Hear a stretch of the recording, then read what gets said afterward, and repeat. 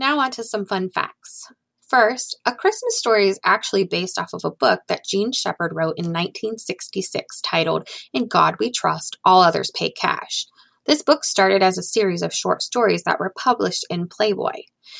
In the famous "Oh Fudge" scene, it is said that the young actor actually said "oh fuck" in every take.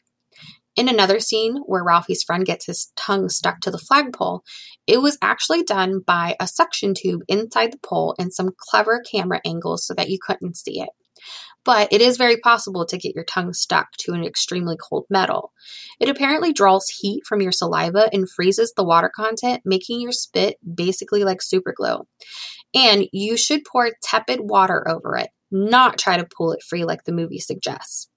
The little boy waiting in line to talk to Santa that talks to Ralphie, the one with the goggles and the hat on his head, that wasn't an actor at all. It was just some boy they found when they were filming, and they liked him so much they used him as is. So, he was already wearing that hat and goggles.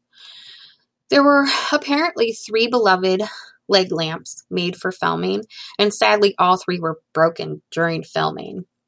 And lastly, the last scene of the movie are the actors' genuine reactions to the waiters singing, because they weren't told ahead of time that the actors that were the waiters would be singing.